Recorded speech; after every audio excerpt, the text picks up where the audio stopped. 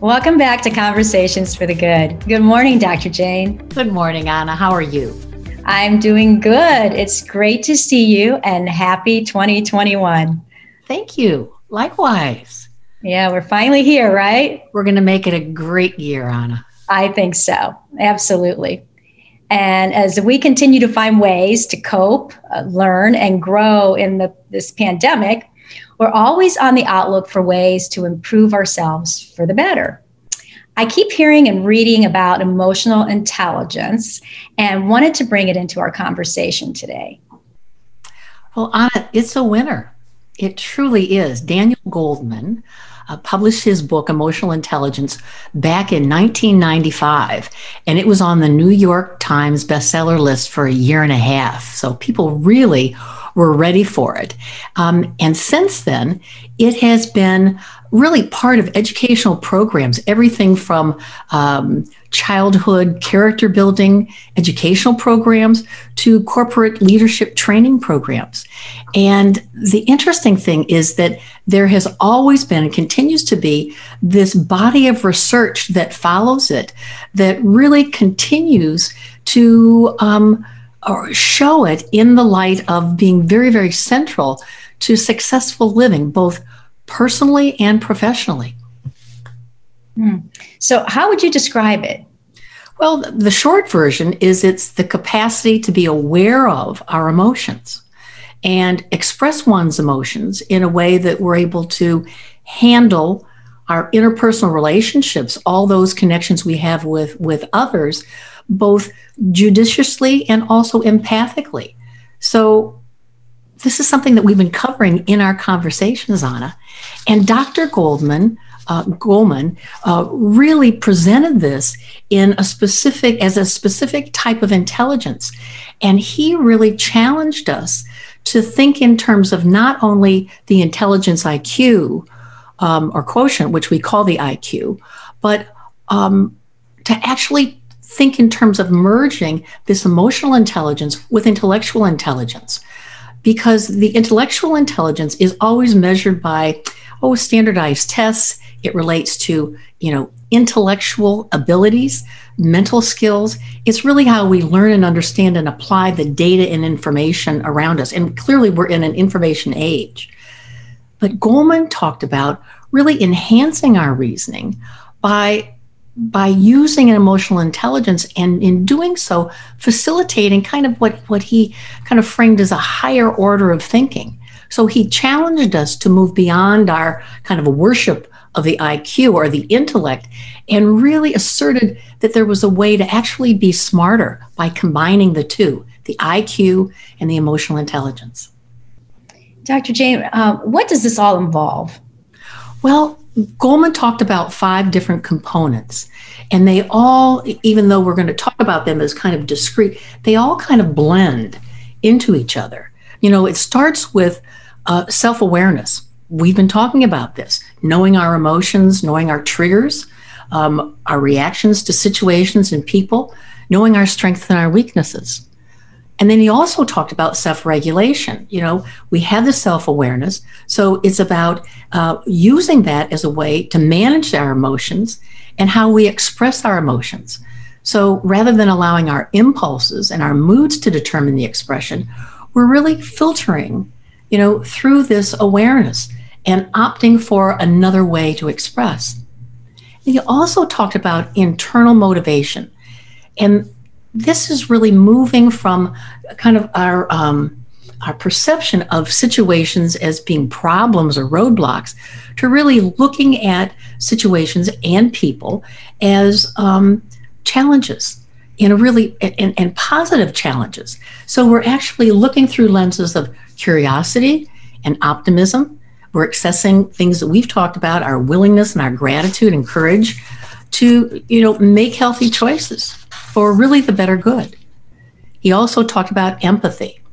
Again, we've talked about compassion, and empathy is that piece that empowers us to both identify the emotions of others, but also to do it without any kind of judgment or criticism. So we're really willing to understand their outlook. We're really willing to kind of step into their position or into their shoes. And then lastly, he talked about social skills, and this is that present moment awareness that we operate out of when we're with someone, to set aside our own thoughts and really focus on the interaction, really look at what they're about. It requires active listening. So we're recognizing a person's experience, and we're able to communicate in ways that we can resolve situations, particularly conflict, without any aggression or without any threat. But it all starts with the first component, and that is self-awareness, that acknowledgement of my own feelings, my triggers, my reactivity. Well, these sound all so familiar from our conversations. Absolutely. When we talked about managing our reactivity, thoughts, feelings, and impulses through present moment awareness, making conscious choices rather than allowing the autopilot thinking and our backstory to take control of our lives. Mm-hmm. So can we talk about what happens when emotional intelligence is absent, especially in the crisis like the pandemic? Well, these are going to be familiar, Anna, because we've all had days where a bad mood, disrupted us getting our work done, being on top of our game.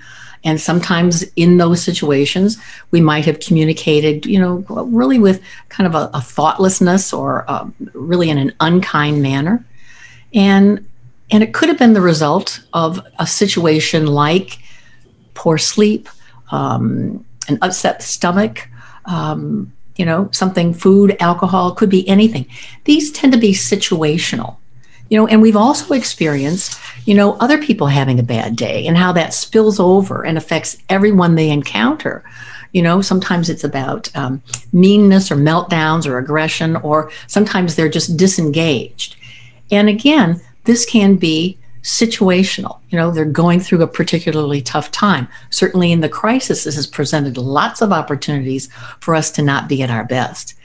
But the personal characteristics of a person who is lacking emotional IQ really involves things like not being able to take charge or make decisions, not open to constructive feedback or constructive criticism, an individual who holds judges, or they're easily offended or chronically feel like they're being misunderstood. We've all experienced most of these, but for most of us, they're not a pervasive personality trait. Mm-hmm. Well, these are real roadblocks, which seem to be ever present in communicating and working as a team or in relationships. Well, they're tough areas, Anna. And managing ourselves and staying emotionally connected can be challenging in the best of times. But managing in a crisis, like the current pandemic, can be extremely stressful. And we've discussed these dynamics in previous conversations, how this forced change in our lives, working remotely, sheltering, social distancing, the immense uncertainty, they feel, it all feels very strange and feels very unnatural. And to add to the crisis, there have also been these cycles of, and they've really been very constant, of infection rates going up, social discord, failing economy. All of these play into that fear, which triggers the survival mechanism, turns on all the fear networks, and reactivity is the result. So we're in high, intense emotional reactivity. Well, this becomes very predictable. Everything is seen through a negative lens, it seems like. Well, you're right. And negativity and negative emotions tend to be contagious. They're kind of like the virus. They flood us, they overwhelm us, and often they're supported by our beliefs and our fears and our backstory, conditioning from years gone by. So we operate in this survival mode, and we regress. We revert to very childish behavior sometimes. There's a vulnerability about it. There's an impulsiveness about it. We tend to be more defensive, sometimes more aggressive. And certainly, it leads to kind of this kind of general ineptness in being able to solve complex problems. because we're seeing the world as being dangerous and we're in this fight, flight, freeze mode, and the thinking brain is offline. So I think I get it now. The components of emotional intelligence can bring us back in alignment with all dimensions. That's absolutely right. That's absolutely right. We all need to be seen and heard, feel like we're being understood and valued. And emotional intelligence fosters this, even in situations where normal life has come to a screeching halt. If we can opt to the emotional intelligence, to the awareness, to the self-regulation, the internal motivation, the empathy, and the social skills, there is this ability to be able to shift out of the imbalance that we find ourselves in. And the real beauty is that emotional intelligence can be learned. We can learn how to do it. Even if we already do it somewhat or do it well, we can always improve. And it works with the neuroplasticity of the brain, that ability of the brain to make changes over time. So each time we discover our emotional intelligence and practice emotional intelligence skills, we really are establishing new neural connections. And we're linking that emotional brain, that limbic system, the more primitive part of the brain, to the thinking brain, the cerebral cortex. So this growth and these new connections ensure more of an ability to access this new behavior. And the more we practice, the more quickly it kicks into action when we need it. And eventually these new habits, they create new circuitry and become kind of the default response. It's kind of like that's what comes up in a difficult situation. It just takes regular practice. Dr. Jane, can we take a look more closely at the 5 components you mentioned? Absolutely, Anna. In emotional intelligence, the self-awareness is first, and this is really the foundation. So it's asking ourselves questions like, who am I? What do I stand for? And to some extent, we want to not only bring in our beliefs, and understand our backstory, but also kind of see the transparency that there are other options other than those conditioned responses.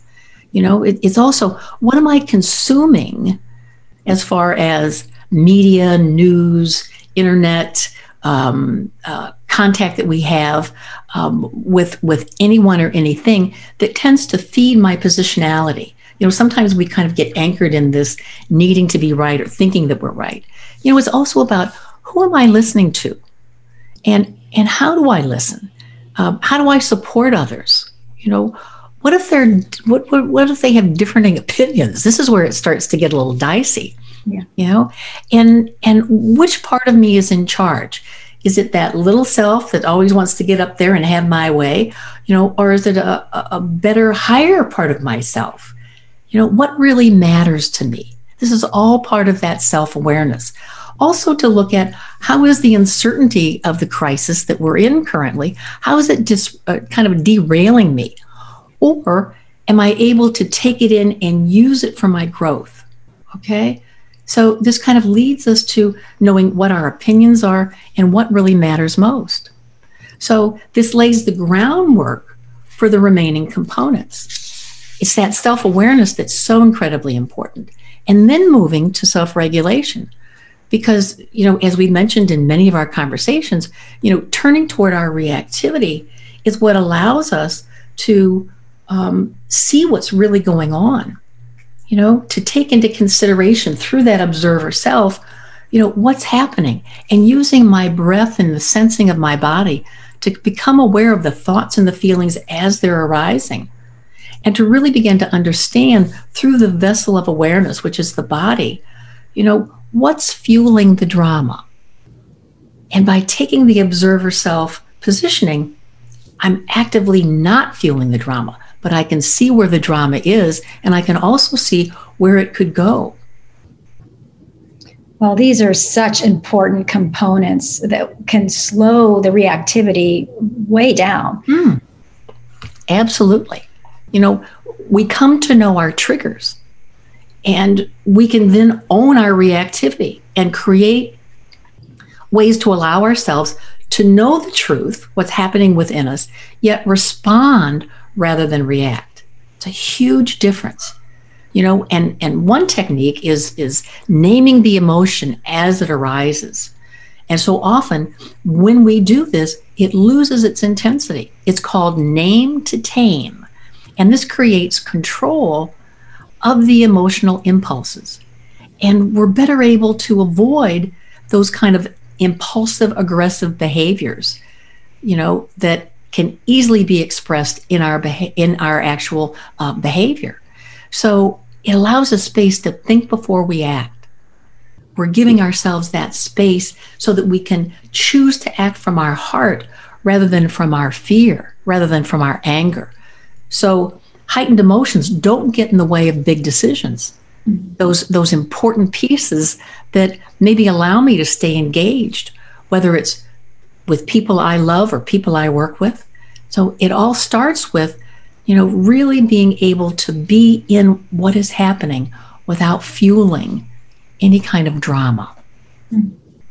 Well, I personally love being around these type of people, because they have no hidden agenda. You're absolutely right. You're absolutely right. And then we also have the internal motivation. And the internal motivation is when we're no longer only interested in external rewards like money or recognition. This is where we're moving to being motivated by kind of an internal call to do the next right thing. And so the challenges that we are up against are perceived as being positive. We perceive them as tasks to be accomplished, and we accomplish them. And the other piece that happens in this internal motivation is a sincere interest in the well-being of others. And that becomes kind of a centerpiece. And then there's empathy. And don't we love empathy, and doesn't that make us feel good?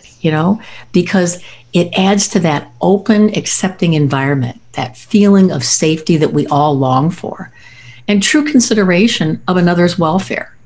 So it's where in empathy, the giving and receiving really start to blend. And there's also with empathy a real curiosity about others' perspectives, of others' beliefs. And with empathy, we're working hard to understand what's behind others' actions. So we're really looking to position ourselves outside of any criticism, outside of any judgment. And compassion plays in because we're feeling with the other, really allowing ourselves to be fully with them. And then lastly, the social awareness, which is kind of holding this unique and genuine caring and respect for others, which also, it adds to just a lovely environment, whether it's at home or in friendships or at work.